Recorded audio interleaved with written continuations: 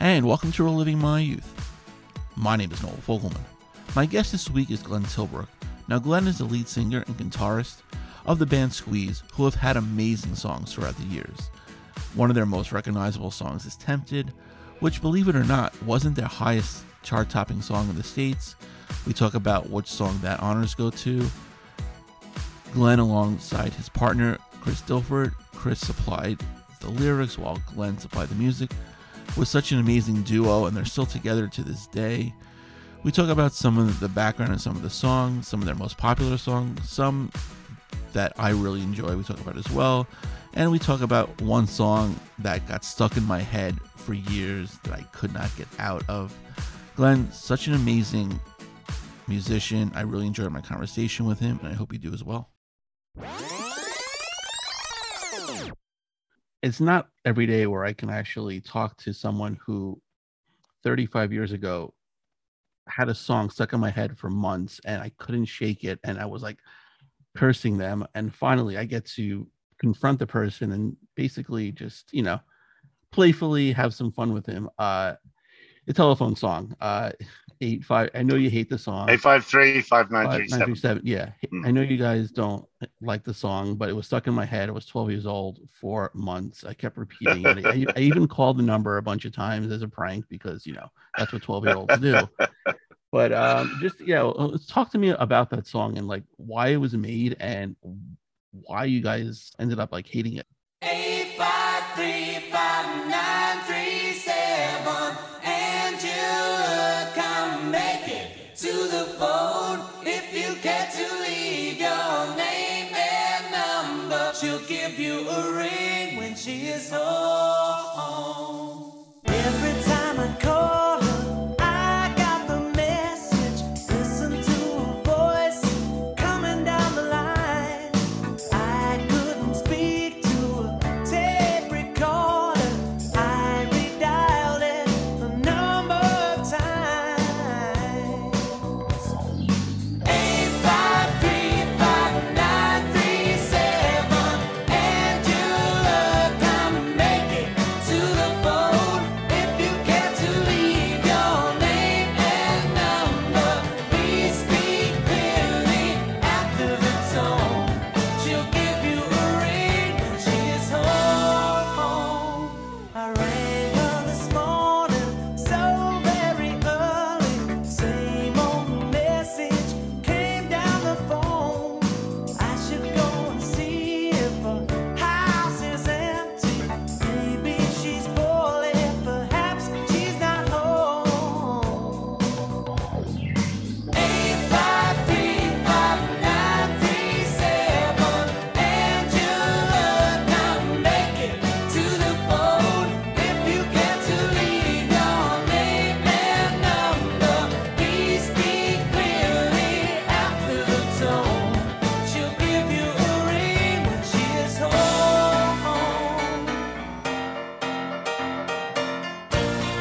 She's in Mill Hill, I'm in Bermondsey. It's the end of the earth on the northern line. Makes it so hard for me to see one that I love but could never find.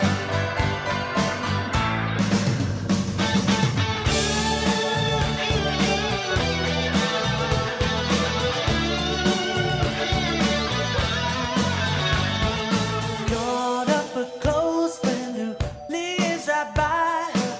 I got the message, he was out too. I got suspicious, are they together? I've got to find out that this isn't true. Oh,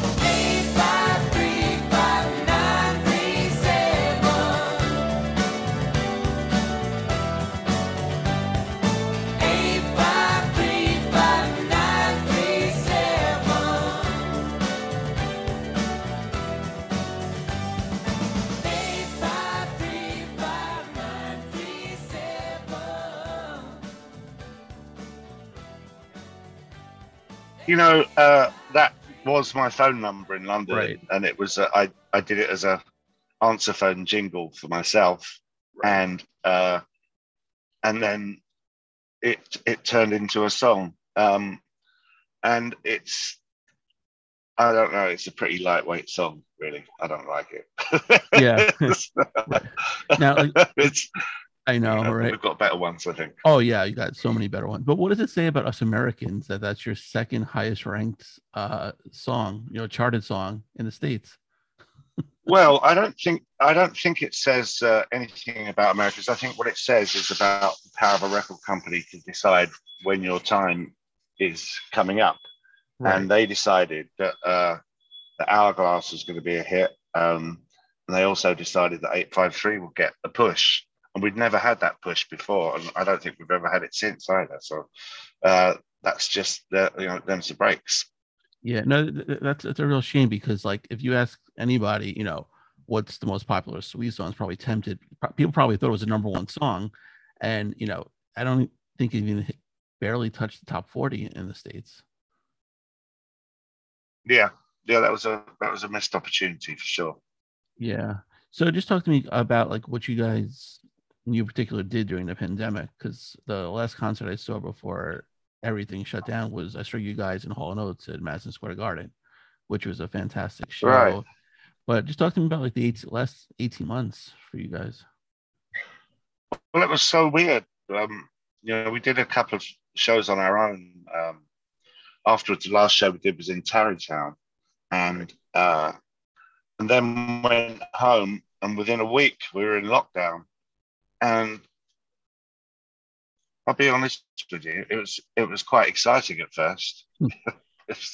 in a weird way. Right. You're not, I wasn't overly worried about the health aspects of it, and I thought it seemed with that sort of with COVID going around, it was an obvious, sensible solution. But as time went on, I felt very lucky to not be on my own, to have most of my family around me. And also, I think the thing is, for me, it's the longest time I've had at home since I was 25. Right. There's always something to do. There's always somewhere to go. And I love my life. I love touring and all that, but it was a real chance to savor being at home for a bit. And I did lots of cooking and stuff that I don't normally get a chance. I certainly never get a chance to do it on the road. So we turned it around. Also, because I have a studio and I had family around me, we decided to we started doing songs every week, cover songs, and putting them up on YouTube. And we did 12, 13, 14, 15 of those. And that really helped see us through, because we'd do it like every Wednesday. It'd give us a real good focal point for what we were for the week, something to get our teeth into and something to bring us together, all these people that we're in a bubble with, So that was really good fun. And I would never have done that had it not been for the pandemic. Right. And then, people think that, like musicians, all of them are wealthy, but I mean, a lot of them depend on touring because there's no money in record sales anymore. So did you guys kind of charge kind of like a GoFundMe or like a Kickstarter for those songs, or you just put them out there just, for the public to hear? At the moment, I've just put them out there. I don't know. You're right. There's no money in making records, but, I can never look at it. I can't look at it as a financial thing anymore, but I have to look at it as an artistic thing. Right. And that's the way forward for me. It's not just as bold as there's no money, so therefore I won't do it. It's not the way that I am. Right. So we'll find a way around it. The way around it at the moment is touring. That's where my income is. Yeah. Right. I mean, like I said, I saw you guys last year with Hall & Oates, and every time you see you guys, it's always with, a great, a double bill. I've seen you guys with Cheap Trick, the B-52s. I mean, some, amazing, bands together, but I haven't seen you guys perform just by yourself. I really want to, because when you see you guys with another band, you're limited amount of songs. Your set list is probably cut in half as opposed to what you would play.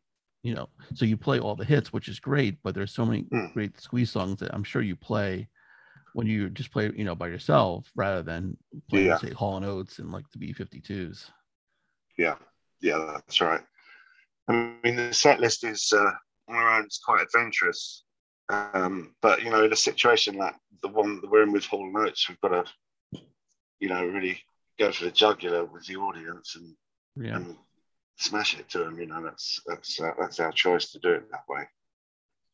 Right. So like when you like obviously, you write the music and Chris does the lyrics, and you guys have been, doing it for such a long time and doing it at a great pace. So like what's the process for you guys to create a song? Well, the way that we work has changed slightly. I now do some lyrics on Squeeze songs because, when we last split up in '98, I sort of had to really learn how to write because I've been dependent on Chris for lyrics, and I love his lyrics. But I found out that I have a talent for my own. My number one influence is Chris, but I think also that I bring something different to the table. But normally with a writing thing with Chris, is he would send me through a bunch of lyrics, and I never read them until I'm sat down with a piano and a guitar. And I'm very keen to find out what my first impression is of a lyric and try and work on that. That's why I never read them ahead of time. So that's normally the way I work. And then you have to, disrupt yourself, find different ways to inspire music. So although I start out with a piano and guitar, I might switch to a tenor guitar. I might switch to an organ, anything that will just give me a little bump and a kick into the next room. So you wait to get the lyrics before you write the music. It's not, have you ever done it the other way around? Well, I say that's the normal way to do it. But say, for instance, on our last album, there's a song called Departure Lounge, which I think is one of the best songs we've ever written. Oh, boys, sit and look into the distance. I never know what they're thinking. The old boys, they can find the peace I'm lacking in this moment.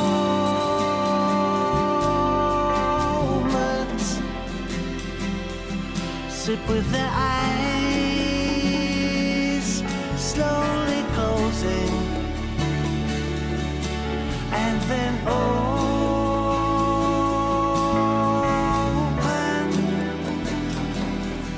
diving in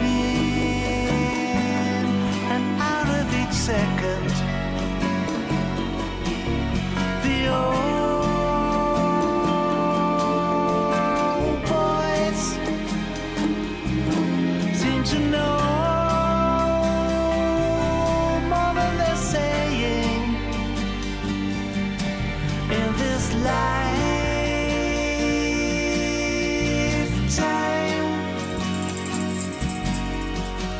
Oh, boys, walk as if they're leaning towards me. They can feel gravity calling from beneath us. For the old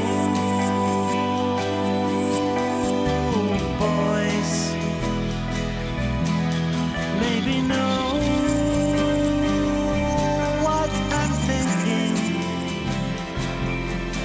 even though their memory's fading. The old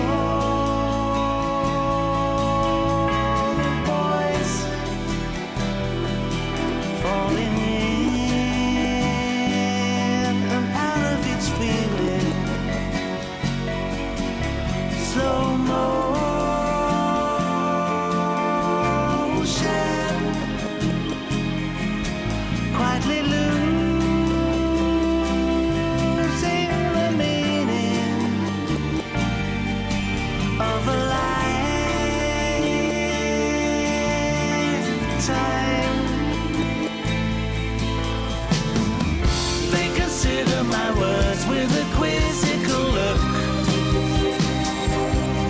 like I'm talking in some other language. Right round the corner, my place in the world,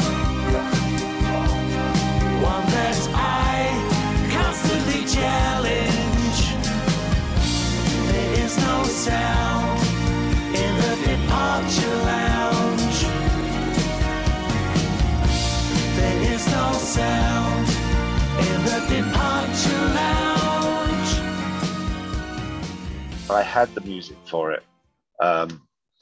That I've been hanging around like 7-8 years. Sometimes that happens, you know, you have little bits and pieces of stuff, and it's good to squirrel them away and then bring them out with a fresh perspective and finish it off. So that's how the tune for Departure Lounge came around. And when I saw the lyric, I thought, you know, it might go with that bit of music that I did in Malibu, actually, looking over at the sea. It was the most fantastic setting. A friend of ours' house on the cliff tops of Malibu, just looking out over onto the sea. It was just a wonderful moment for me.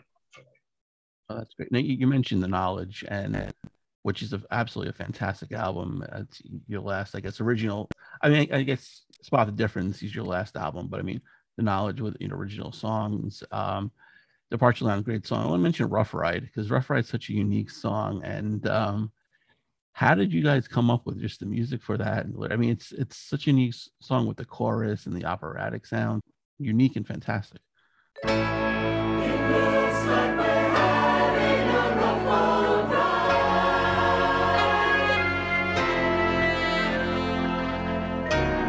There's no place to run, there's no place to hide.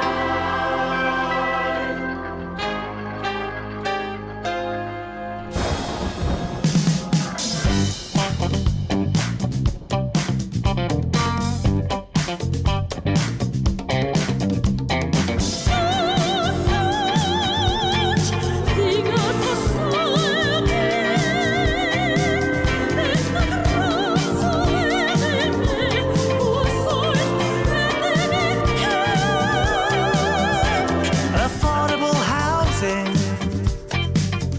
unobtainable dreams. There's nothing for you here. Why don't you move away? Compassion and loyalty are so yesterday's news. No one cares what you have to say. My children are working all hours they can to live in this city we love, but they can't imagine a life like I've had. Either you're rich or it's tough.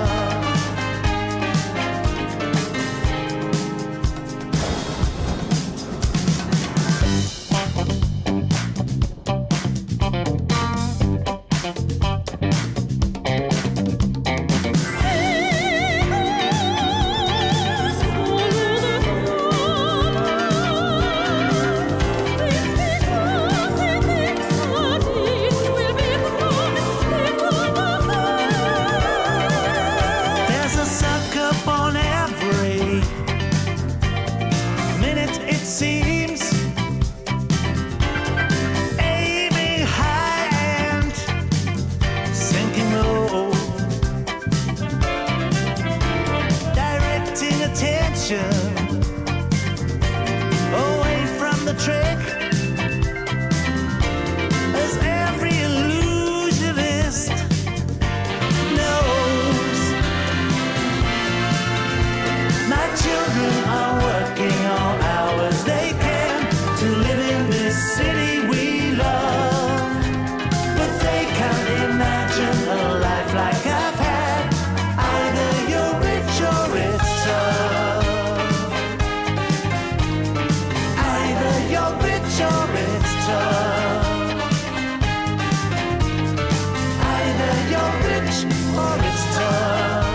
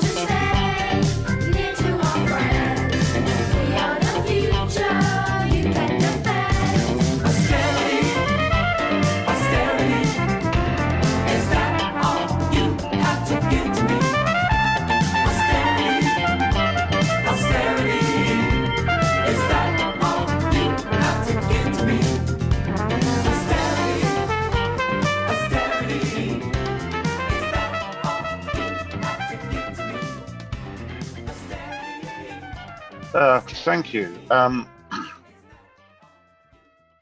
Really, um, first of all, that was one that Chris, I did the lyrics of the verses and Chris did the lyrics of the chorus and did a really good job of summing it up. It's really important to me to, I'm talking about Britain when I say this, by the way, to watch the way that the housing market's gone, how people of my age, can say, oh, we paid this for this house and now it's worth this. And it's an economy that's based on eating up our children's future to have constantly, rising house prices. I have 4 kids and none of them can afford to buy a house without some help. None of them do have a house at the moment, so that was important. So it felt like there was a grand scale in what the lyrics were aspiring to say. And so my friend Cara, who is the opera singer, I asked her if she would sing on it, and she just has this most magnificent voice. And then, I got my youngest son's class to come in and sing some lines. I've got some session singers in, and then there's me and Chris. So it turned into, I want it to be a really big scale thing, and it is. Oh, we have the NHS choir as well. That's 28-piece choir. Wow. Just throw that in for good measure. Right. Yeah. Now, like, an album like that, I mean, you guys, I'm sure, release it independently now. I mean, you have to deal with like the record companies. So how much like money did you put behind that album? Was that also like a GoFundMe Kickstarter campaign? Was that solely you guys? No, we had a label come in. We had another album called Cradle to the Grave in 2015. That was funded by a label because that was attached to a TV series in the UK. With the knowledge, we had a different label, and any label that is surviving now, they want a story to go with the record. Like just having a record, it's like, who cares? Right. And I get that. Yeah. So, we had some funding for the knowledge, but as ever, if you have any hopes for anything breaking through, it's almost like you're bound to be disappointed. The thing is to be pleased with the record by itself as its own entity, as a mark in the sand as to where you are at that time. Because I mean, I know these days you might hear 4 or 5 artists on the radio, and that's about it. So it's got to be really hard to get even like established artists like you guys to break through and get actually airplay on the radio. Yeah, get airplay or get on, the Spotify playlists or, or get on those things now because, I think that my kids are aged between 31 and 15, and none of them listen to the radio. They pick up stuff from their friends. They pick up stuff from TikTok and YouTube. And, like, for instance, there's a really great jazz scene going on in London. In particular, the part of London where I am, there's a music college, and my 18-year-old has just started going there. And so there are all these kids that are really talented musicians that are creating their own scene. And that has nothing to do with radio or any national thing. It's an entirely local thing, and it's all the healthier for it, I think. That's great. Have you guys ventured into any TikToks at all? No, we've yet to venture there, really. Yeah. Yeah. It's all my 11-year-old daughter does around the house. Sometimes it gets a little frustrating. Yeah. Yeah. So how did you and Chris and like Jules meet originally? Well, Jules, I met when I was 14. I think I had a friend who wanted to buy a guitar off of this guy, but didn't really know anything about guitar. So asked me to come along and have a look at it. So I did. And the guy selling the guitar was Jules. So the guitar was rubbish. It wasn't worth what he was asking for it. And I said, don't buy it. But through meeting Jules, he was the first person I met that could play. And so we started playing together. And it was really just really great to have someone else who understood about music and also was coming from a different place to me. Right. So that carried on for a year. And at the end of that year, I guess, it was when I met Chris. He put an advert up in a shop window, in a store window, looking for a guitarist, and I was the only person to reply. So with Chris, it was different because Jules and I had never really managed to write, and I was writing by myself. Chris was also writing by himself, and I was blown away with his songs. And he too with mine. And so within a month or two of meeting, we started writing, and then it's like we couldn't stop. We turned on a tap and Chris would just give me lyrics and I'd try out songs, and we wrote a few hundred songs in the first 3 years that we were together. Not all of them masterpieces by any stretch of the imagination, but enough of them were good for to propel us forward. Right. How many of those songs actually made it to your debut album? Well, for instance, on Cradle to the Grave, there's a song called You're Only 16, I think, that was written certainly when I was 16. And it's a very specific lyric about frustrations of being that age and your parents telling you what to do. And there was no place in Squeeze for that by the time we started making records. But the project that we had with Cradle to the Grave gave us an opportunity to use it. So there you go. Something from 1974 came to our aid in 2015. Yeah. So what did you guys, Chris had a journal with all those songs written? I mean, you guys didn't lose that, right? I mean, obviously if you use it 40 years later. Yeah. I mean, I got all the songbooks stored in my studio, and I look after them very carefully. To my eternal shame that I lost one of them when I was 17 or 18. Left it on a bus. Yeah, but most of them we have. It's like 8 or 9 books, and then it changed. Then it turned into emails and printed up pieces of paper. It's not quite as romantic as handwritten. Right. but at least you have it now in case you leave it on the bus again. Yeah. So I was going to ask you about just a couple songs throughout the years I actually love, and just some curious ones. I'm going to start with Babylon On Again with Some Americans. It's like the last song on that album. The lyrics are really interesting. What was the meaning behind that one?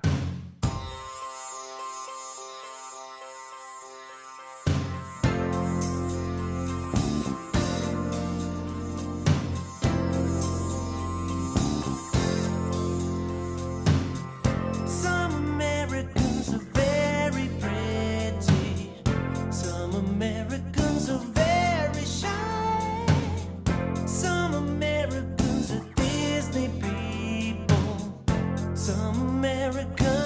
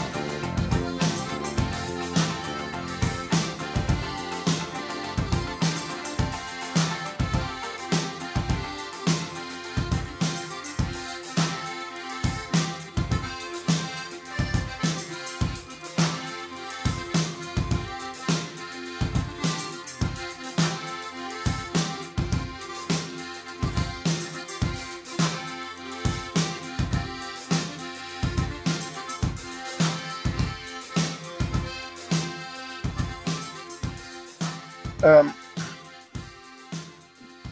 Really, you'd have to ask Chris, but my guess on it is that,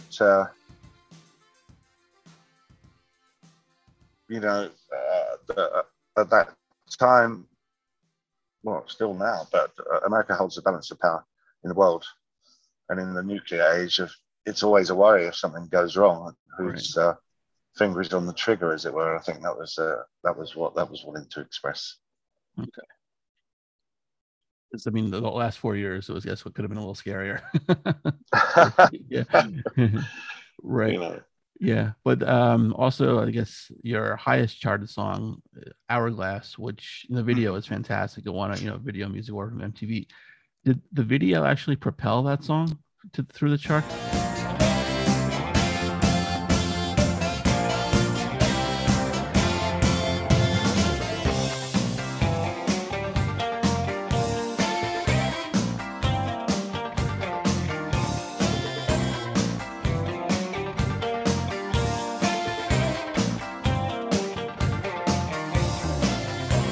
I feel like I'm pounding on a big door.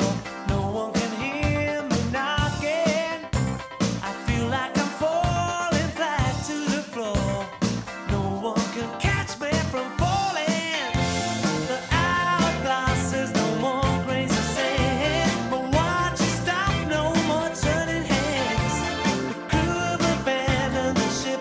The lights are on, but no one is there. Take it to the bridge, throw it overboard, see if I can swim back into the shore. No one's in the house, everyone is out, all the lights are on and the blinds are down. Take it to the bridge, throw it overboard, see if I can swim back into the shore. No one's in the house, everyone is out, all the lights are on and the blinds are down. I feel like I'm calling on a telephone. No one can hear the ring. I feel like I'm running up a steep hill. No one can stop me from running. The hourglass says no more grace to say. But watch it stop, no more turning heads. The little hand shakes its fist. The face is hanging out on a spread. Take it to the bridge, throw it overboard, see if it can swim back into the shore. No one's in the house, everyone is out, all the lights are on and the blinds are down.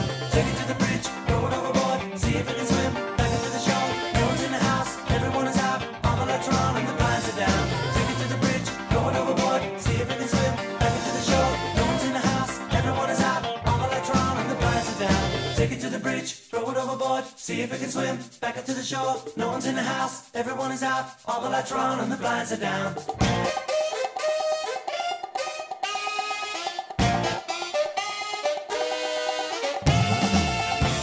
The hourglass says no more grace of sand. Little red graves of sand. More watch to stop, no more turning heads. Little baby on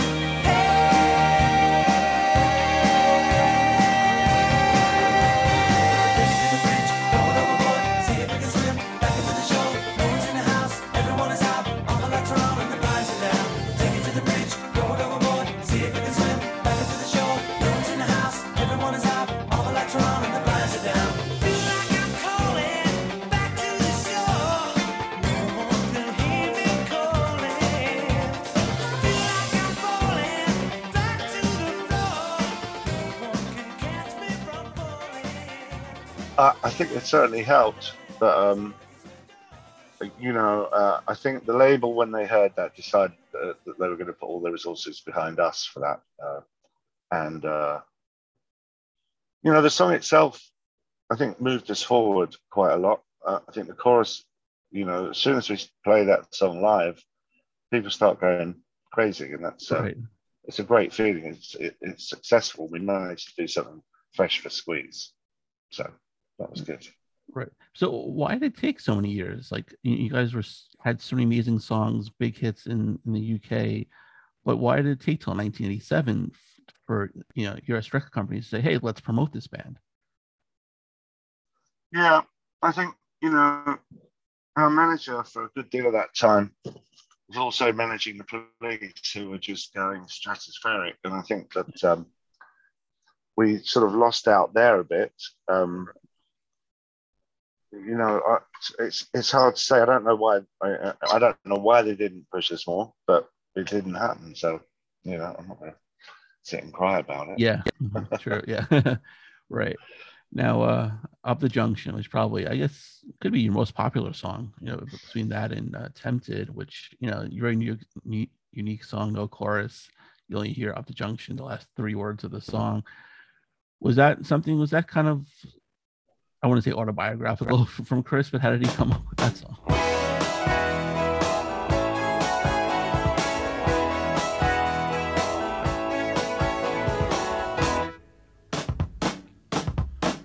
I never thought it would happen with me and the girl from Clapham out on the windy common. That night I ain't forgotten when she dealt out the rations with some or other passions. I said, you are a lady. Perhaps she said, I may be. We moved into a basement with thoughts of our engagement. We stayed in by the telly, although the room was smelly. We spent our time just kissing, the railway arms were missing, but love had got us hooked up, and all our time it took up. I got a job with Stanley, he said I'd come in handy, and started me on Monday, so I had a bath on Sunday. I worked 11 hours and bought the girl some flowers. She said she'd seen a doctor, and nothing now could stop her. I worked all through the winter, the weather bright and bitter. I put away a tenner each week to make her better. And when the time was ready, we had to sell the telly. Late evenings by the fire and little kicks inside her. This morning at 4:50, I took her rather nifty down to an incubator, where 30 minutes later she gave birth to a daughter. Within a year a walker, she looked just like a mother, if there could be another.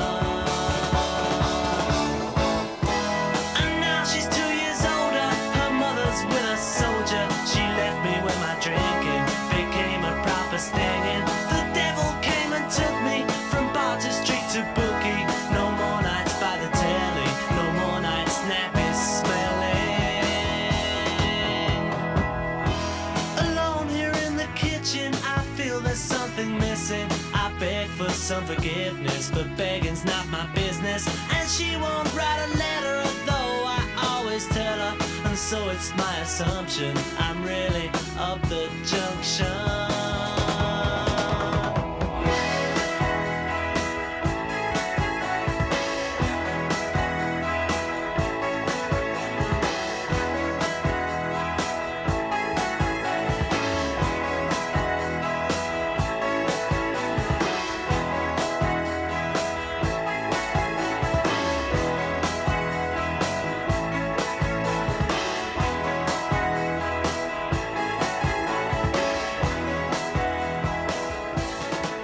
No, it was an entirely imagined song, and you know, I remember when I got that lyric, we were already recording the album that became Call for Cats record, Right. and one lunchtime, everyone had gone out to get some for lunch, and I stayed behind at the studio and looked at that lyric, and I thought to myself, my job is to convey this story and to not get in the way. So in my mind, when I wrote it, it was like a Bob Dylan song.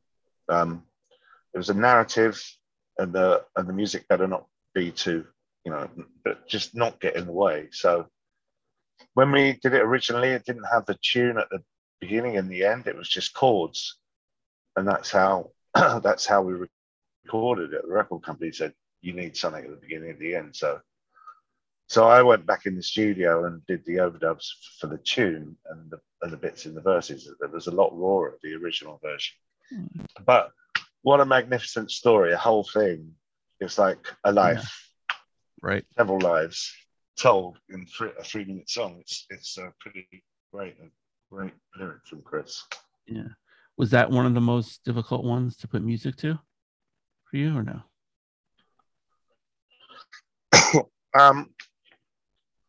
It actually came pretty easily.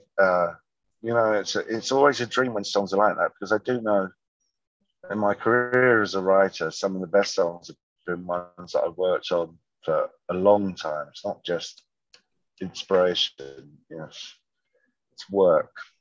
Tempted was like that. For Up the Junction, you get these songs that just float out of you, and that was one of those. It was a really wonderful moment. Right, and you mentioned Tempted, so we'll go there now.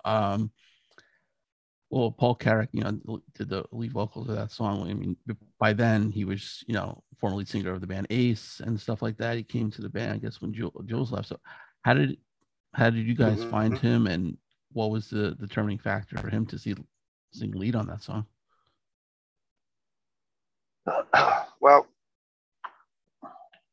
we'd already recorded Tempted. We did a version of it, but that Dave Evans produced, that I sang.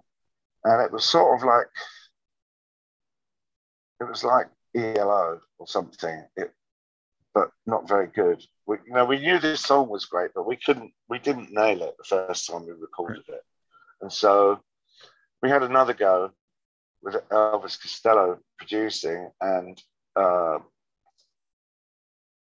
version that we ended up cutting really was very influenced by Al Green and his style of making records. And Elvis suggested that Paul sing it, and I'll be honest, my nose was put out of joint by that. But then as soon as I heard Paul sing it, it sounds the way it does now, and right. I could never have done that. It was such a good call, and when we heard it, it sounded like a classic. That's how it was.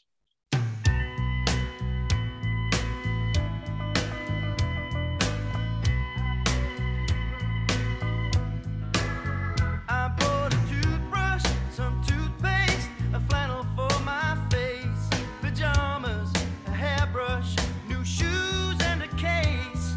I said to my reflection, let's get out of this place.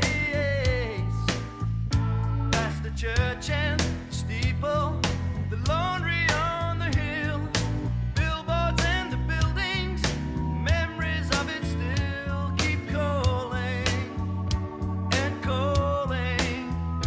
But forget it all, I know I will. Tempted by the fruit of another, tempted but the truth is discovered. What's been going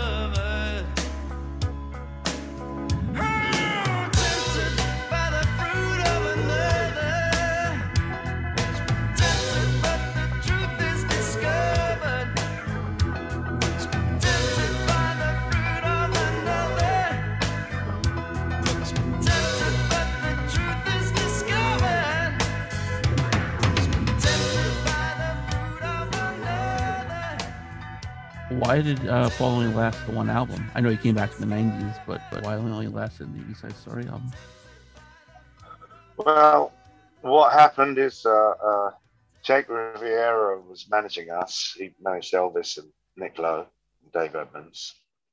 And he very much wanted to get hold of mine and Chris's publishing. But we had a very poor publishing deal, and he offered us another very poor publishing deal, which we didn't sign. Right. So he dropped us, and Paul, I think, was being managed by Jake and decided to stay with Jake, so he left. Okay. Yeah. I mean, it worked out for Paul. I mean, he joined the Mechanics. He had some solo success, but I mean, it worked out for you guys as well. But it's rare because you're one of the few bands who had like 3 different singers on songs between you, the majority of them, Paul doing Tempted and Chris doing Cool for Cats. Mm-hmm. I've always liked that. I've liked our ability to absorb other people singing, and it's something I'd like to do more of. We have Steve Smith in the band now, who is who has such a great voice, and Owen Biddle, our bass player, has a great voice. I'd like to, next time we do a record, I'd like to get them to sing as well. Right. Yeah. But with Cool for Cats, when he brought that song to you, did you just like, all right, I'll see what I can do, or do you like look at Chris and like, what is this?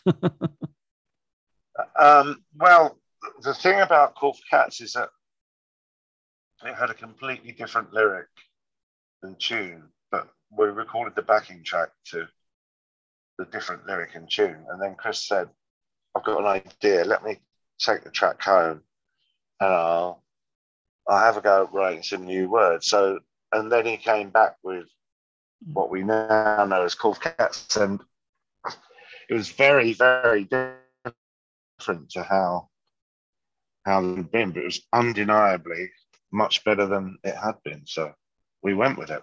Yeah. Right. No, it's more of an inspiration from Chris. Right. No, it's definitely a fun song. But back to Tempted for one sec. Now, are you just like surprised how that song has just grown in popularity over the years? Where when it started, it was a decent song. I mean, always a great song, but decent airplay, decent charting. But how it just blew up and became just this like all-time great song. Regardless of it not charting, every time we play it, everyone knows it. Hall merch shows, everyone knows it. But it's one of those songs that stood up for itself over the years, and people are surprised when they find out that it wasn't a hit. But I think it's got legs as a song, and it's still running now. Now, out of all the people you've toured with, like who is like your favorite, kind of behind the scenes, to hang out with and kind of joke around with? Well, I think in the early days, we did a tour opening for Elvis Costello and the Attractions. It was in 1981. When we finished the East Side Story album, we went out on tour with them. And we're all in the same bus. It's a lot of bodies in one bus. But we got on really well, actually. That was a fun tour, and that was a breakthrough tour for us. That introduced us to a lot of people who hadn't been aware of us before. These days, actually touring with Hall & Oates is such a sweet mixture of styles. We share many of the same influences, I think, as to Hall & Oates. We're completely different in our execution of it. But, right. I really love their songwriting ability, their craft, and their band is great. Yeah. And and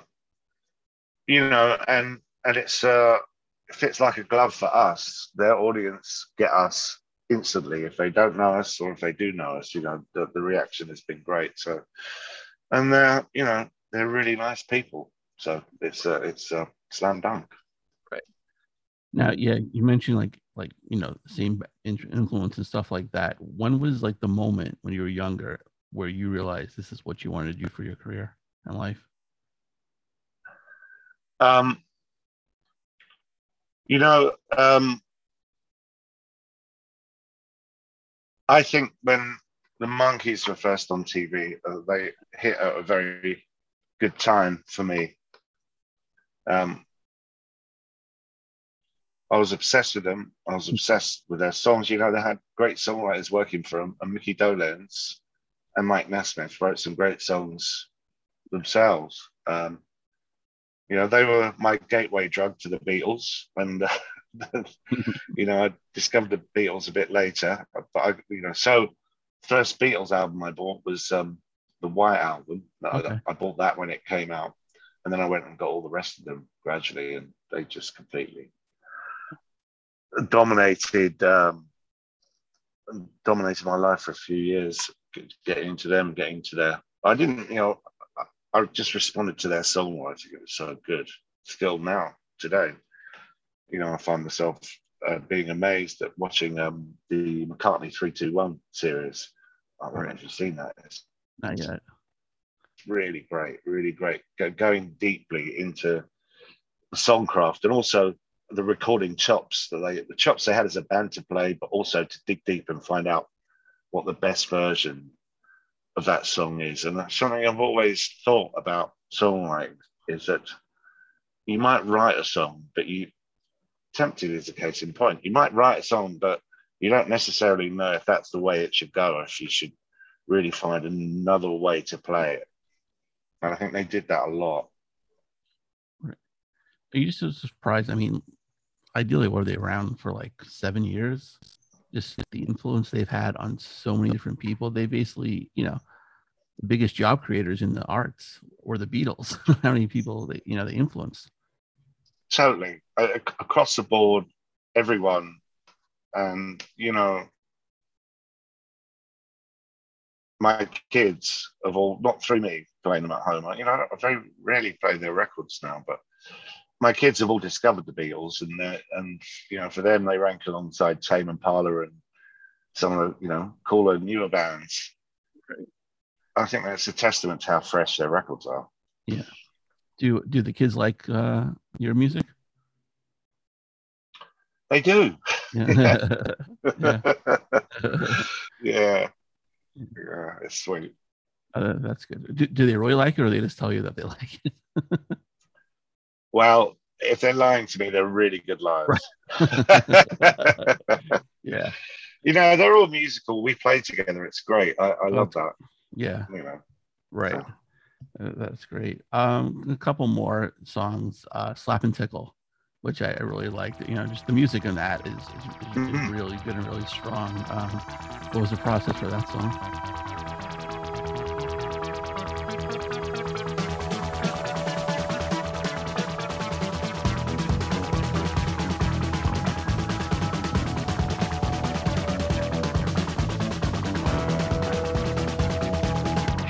She was frigid like a Bible when she met her boyfriend Michael. He took her in his head for they sat like salt and pepper, looking out across the city from Lover's Leap. It's pretty. The lights they flick and flutter. He told her how he loved her.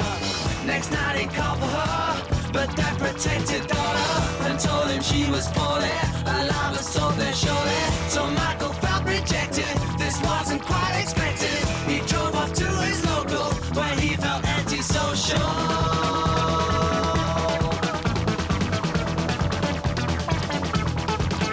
She cried all night missing the boy she could be kissing. While he was falling over, he drunk himself back sober and went home in a taxi and crashed out in the backseat. He slept just like a baby, which he hadn't done just lately. He saw her in the morning out with his sister Pauline. She felt all shy and soppy. He acted cool and cocky. He said, tonight at Charlie's there's gonna be a party. I'll meet you at house 7. She visualized the heaven.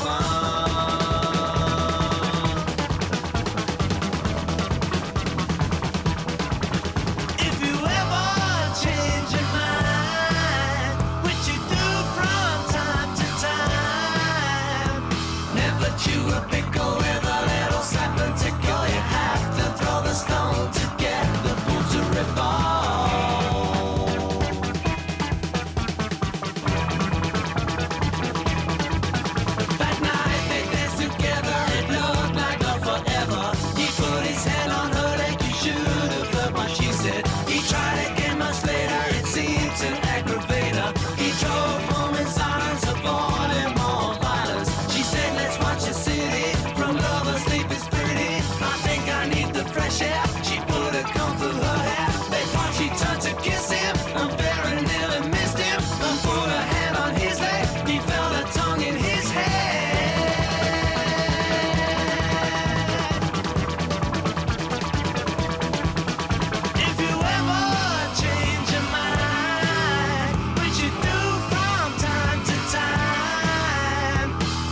but you a pickle with a little slap and tickle. You have to throw the stone to get the bull to rip off.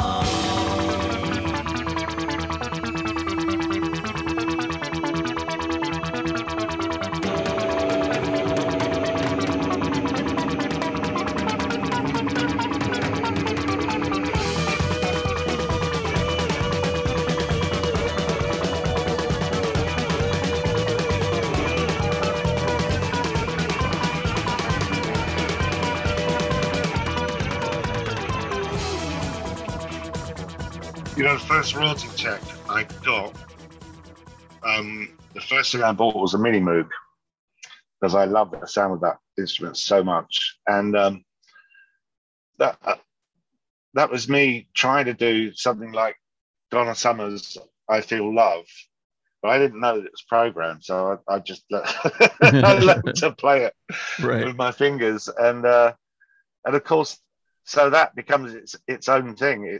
It's quirky and very, you know, I haven't heard anyone else do something like that. And you know, the Call for Cats album was great because we experimented with a lot of different styles. And I think at the time that you don't know who you are and you keep on pressing for new things, that's a really sweet time.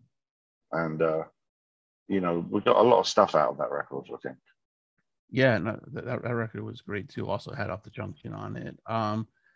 Also, one of my favorite on there is Hop, Skip, and Jump, which is really a fun song as well on there. Yeah, that's great. That's Jules wrote that with Chris, and it's just that really sounds like we sounded at the time. We were a very sparky band. We played everything fast. Yeah. And so occasionally we wrote things at the right tempo and hop, skip, and jump. You know, you can hear the Beatles influence in the riff that I came up with for it, and it works. It's great playing from all of us, and a really great song, I think. Right. And you mentioned Jules. His TV show is like appointment viewing here. You know, it's like lucky that we're able to get it, you know, over in the States. I mean, it's like we have nothing like it over here where you can just pan the camera around where you see like Paul McCartney, then you see Peter Gabriel, then you see the Stones. It's amazing how he gets all these guests just in one episode of the show alone. Yeah, absolutely. Yeah. It's a great show. Yeah, it's a lot of fun. But Pulling Muscles for Michelle is probably like top 2 for me. You know, sweet song. They do it down on canvas and they do it at Waikiki. Lazing about the beach all day at night, the cricket's creepy. Squinting faces at the sky. A Harold Robbins paperback. Surfers drop their boards and dry. And everybody wants a hat. But behind the chalet, my holiday is complete, and I feel like William Tell. Make Marion on her tiptoe feet, pulling muscles from a shell, pulling muscles from a shell, shrinking in the sea so cold, topless ladies look away. A he-man in a sudden shower shelters from the rain. You wish you had a motorboat to pose around the harbor bar. When the sun goes out to bed, you hook it up behind the car. But behind the chalet, my holiday is complete, and I feel like William Tell. Make Marion on her tiptoe feet, pulling muscles from a shell, pulling muscles from a shell.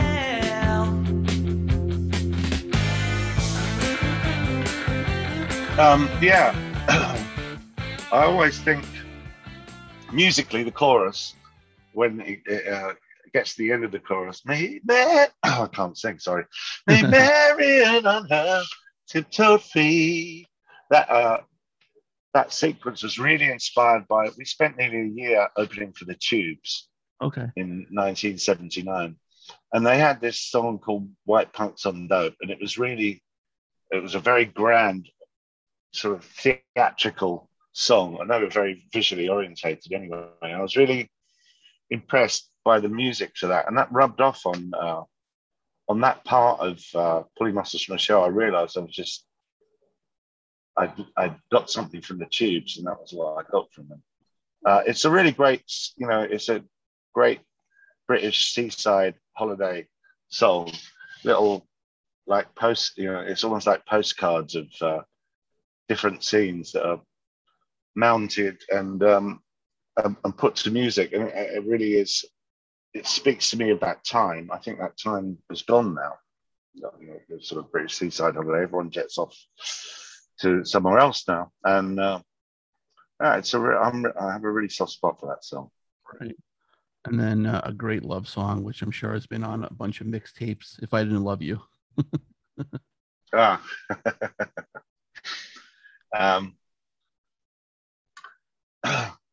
Yeah, If I Didn't Love You, I think it's a very different lyric, and from the lyric, the record jumps on a scratch. I had the idea that I could just make the song seem like it got stuck, and that was a lucky accident. I was also smoking quite a lot of marijuana at the time. I think that helped. Right. Not that I'd recommend it now, but now No, of it's course legal. not. But, Yeah, exactly. There's a very I don't know, with smoking marijuana, there's a very small window of creativity followed by a much longer window of inertia. That's why I don't smoke anymore. Right. Definitely. Yeah. And then just some of your solo work, which is equally fantastic as well. There's a couple of songs from the Incomplete Glenn Tilbrook, which I love that album name. This Is Where You Ain't, which is such a beautiful song.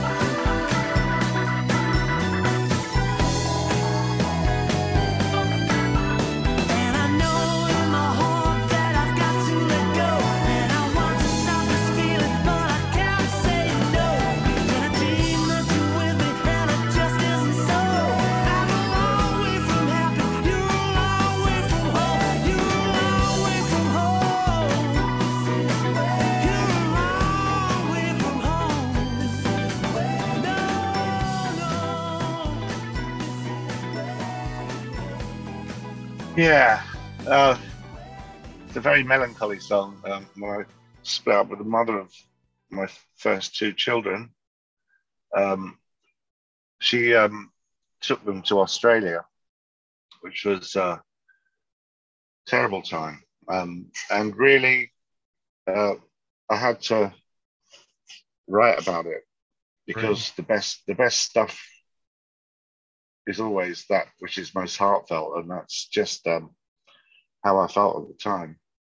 Now, now it's all I'm glad that time's passed, and one of those two kids, Louis, is on the road with us now. He's a drum tech, and Ted is living in Melbourne, and he's enduring his fifth lockdown as we speak. So, Right. Yeah.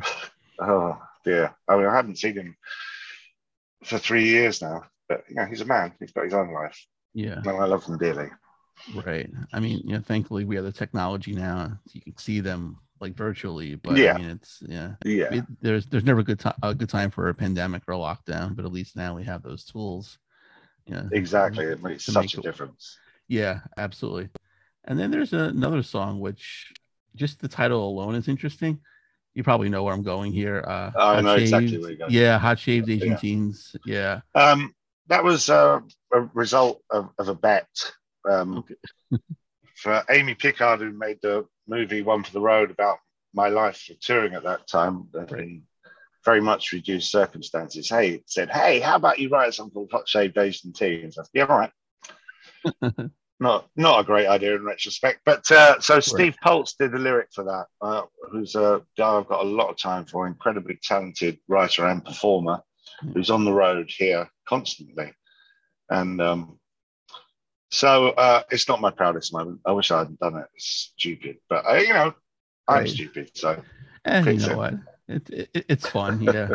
And then also you Yeah, have Genitalia of a Fool, which also is another fun song. yeah.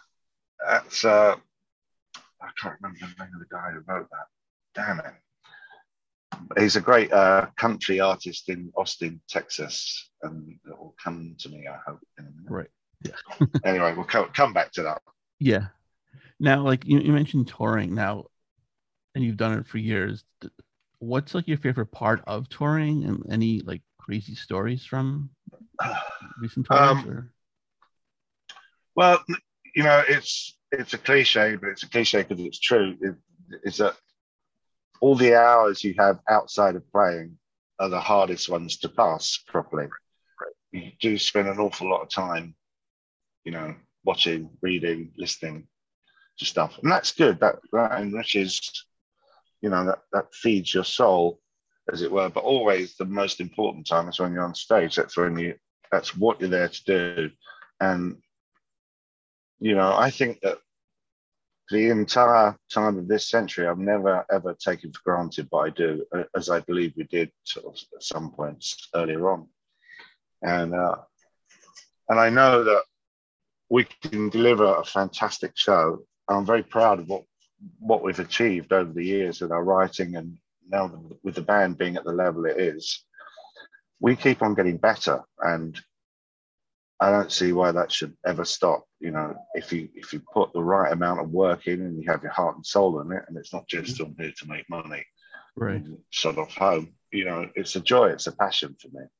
Yeah. I mean, I know the band broke up a couple of times, and they even tried to get you guys back together on that VH1 show, Bands Reunited. And I'm sure now you and Chris are in a good spot since you've been together, for a while now, again, touring and making new albums. Yeah, all of that's true. I put my entire time into Squeeze. I don't want to do anything else, and it feels good to be in the space we're in now. And then the latest album, Spot the Difference, which are all new recordings of your Squeeze songs. What was like the idea for making that album? Just to try and get some of our ownership of the songs back, because of course Universal own most of our back catalogue, right? Which is fine, but we put up alternative versions done with love. For instance, I think that the version of Black Coffee in Bed on Spot the Difference is far superior to the original record. But I know people love that song, and they probably love the version of it that they know. But for me, we've bettered it, and I like that. The rest of them stick pretty closely to the script of the original records. Oh, what's your favorite? What's your favorite song to play? From that record, or just like any of your catalog. Right now, I'd say it's Departure Lounge from The Knowledge. Okay, we're playing it in our own shows.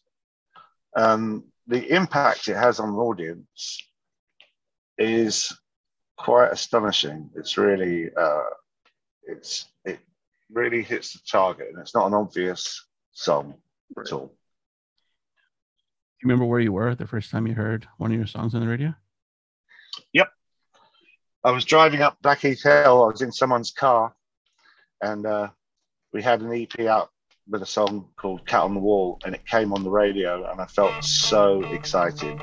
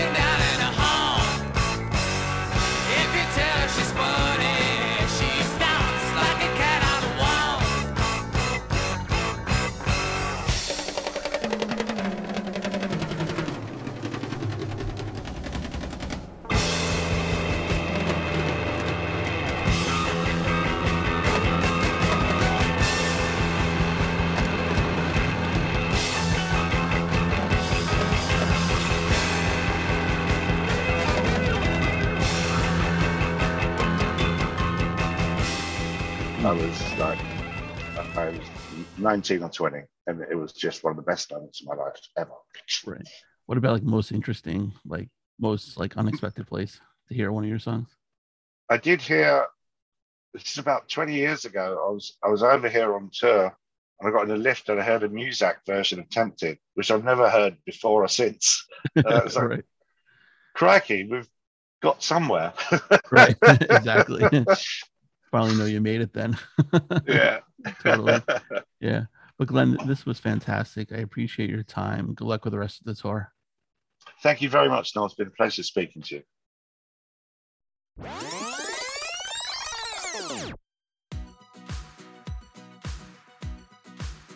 And a special thanks to Glenn for joining me today. You can follow him on Twitter at Glenn Tilbrook. His website is glenntilbrook.com. You can also follow Squeeze on Twitter at SqueezeOfficial. And also their website is squeezeofficial.com. And if you have a guest suggestion, you can hit me up on Twitter at TheFirstNoel19 or like the page Reliving My Youth on Facebook. Go to iTunes, check out all the past episodes we've had. While you're there, please rate and review the show. Don't have iTunes? Not a problem. Show's on SoundCloud, Podbean, Spotify, Amazon Music, wherever you can find a podcast. A new episode comes in every week, and before we go, I'm going to play you Black Coffee in Bed from Spot the Difference, and let me know if you can actually spot the difference. Happy Thanksgiving, everybody. I'll see you next week.